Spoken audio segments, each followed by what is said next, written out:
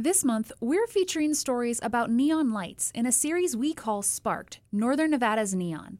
In this installment of Time and Place, historian Alicia Barber explains how the shifting popularity of neon has been reflected locally in the evolution of Reno's most celebrated landmark. When it comes to global recognition, nothing says Reno more than the famous Reno Arch.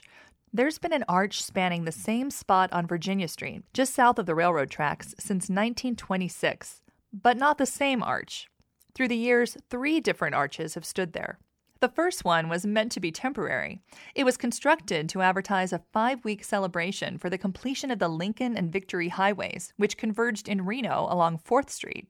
When the party was over, residents had grown so fond of the arch that they decided to keep it, replacing its original wording with the single word Reno, and within a few years adding the slogan, "The biggest little city in the world."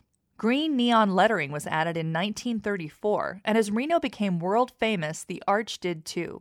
But a few decades later, some began to think that it was no longer the best calling card for the cutting-edge tourist town that Reno had become. In 1963, Roy Powers and Guy Lent were working for Harold's Club, one of Reno's largest and most popular casinos. Interviewed in 1999, Powers recalled a conversation the two had about the landmark.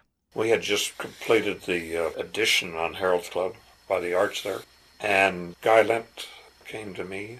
He said that he'd observed the arch was looking kind of tired and that it was dwarfed by the larger buildings around it, and asked me to pursue an idea of replacing it with something more colorful, more modern. More modern, in this case, meant losing the neon. Although considered iconic today, in the 1960s, neon was increasingly viewed as dated. The latest rage in signage was backlit plastic, and for the new arch design, each letter in the word Reno was spelled out on a bright orange or yellow plastic octagon.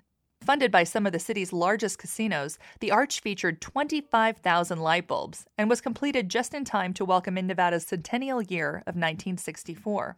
On New Year's Eve, we had a grand arch lighting, and we had a large slot machine up on a stage, and Mayor Hugo Quillisi came up and pulled the handle, and it was rigged up so that the reel stopped on 3 pictures of the new arch, and the arch lights went on at the same time.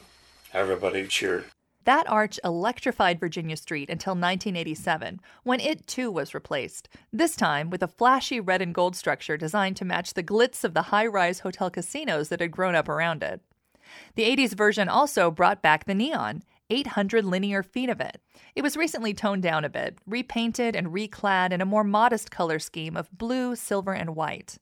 As for Reno's original arch, it journeyed through a series of city parks and storage yards until 1995, when it found a permanent home on Lake Street.